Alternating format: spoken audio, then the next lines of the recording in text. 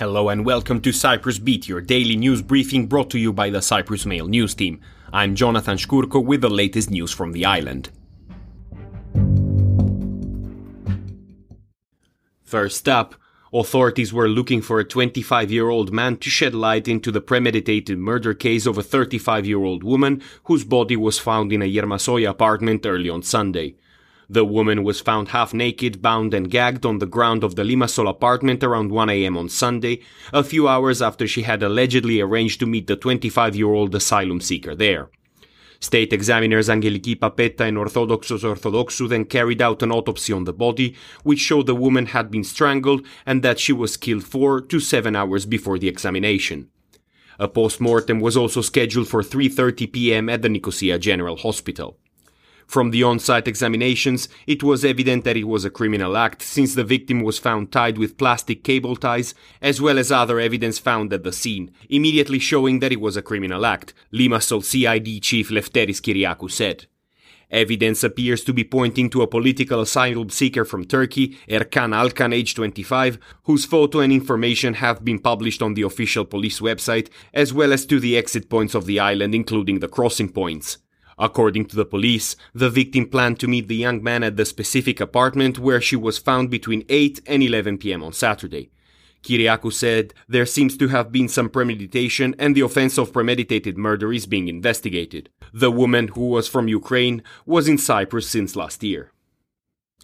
In other news, the uncle of the man suspected of killing 31-year-old Andreas Perikleous, a 24-year-old hacker, will lead police to possible burial sites, authorities said on Sunday. A Limassol court renewed the remand of the 71-year-old for another 3 days, as he agreed to point officers to areas he visited with his nephew while he was planning the murder. At the same time, the court renewed the remand of another suspect related to the crime, a 38-year-old man.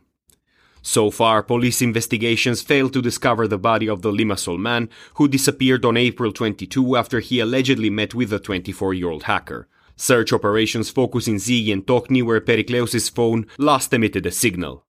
The young man, who was initially arrested on attempted premeditated murder charges, was re-arrested in Limassol on Tuesday for the murder after his uncle told police he confessed the crime to him.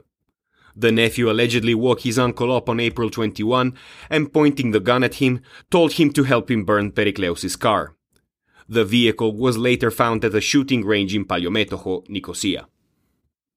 And finally, Disy's leader and House President Annita Demetriou said the right-wing party is a model of democratic operation and will move forward with unity as she announced the 25 elected members of its political bureau. Demetriou congratulated the elected candidates and thanked the remaining 40 who ran in the process. After the election process at the central level, Demetriou said they will proceed at the district offices next month for a strong democratic rally and a protagonist in the political events of the country. According to the Election Commission's announcement for the 25 elected members, the valid ballots were 15,853. Another 862 ballots were invalid, and 411 were thrown blank.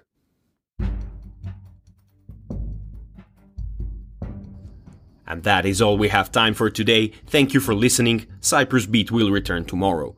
For more news, analysis, and content, please visit cyprus-mail.com.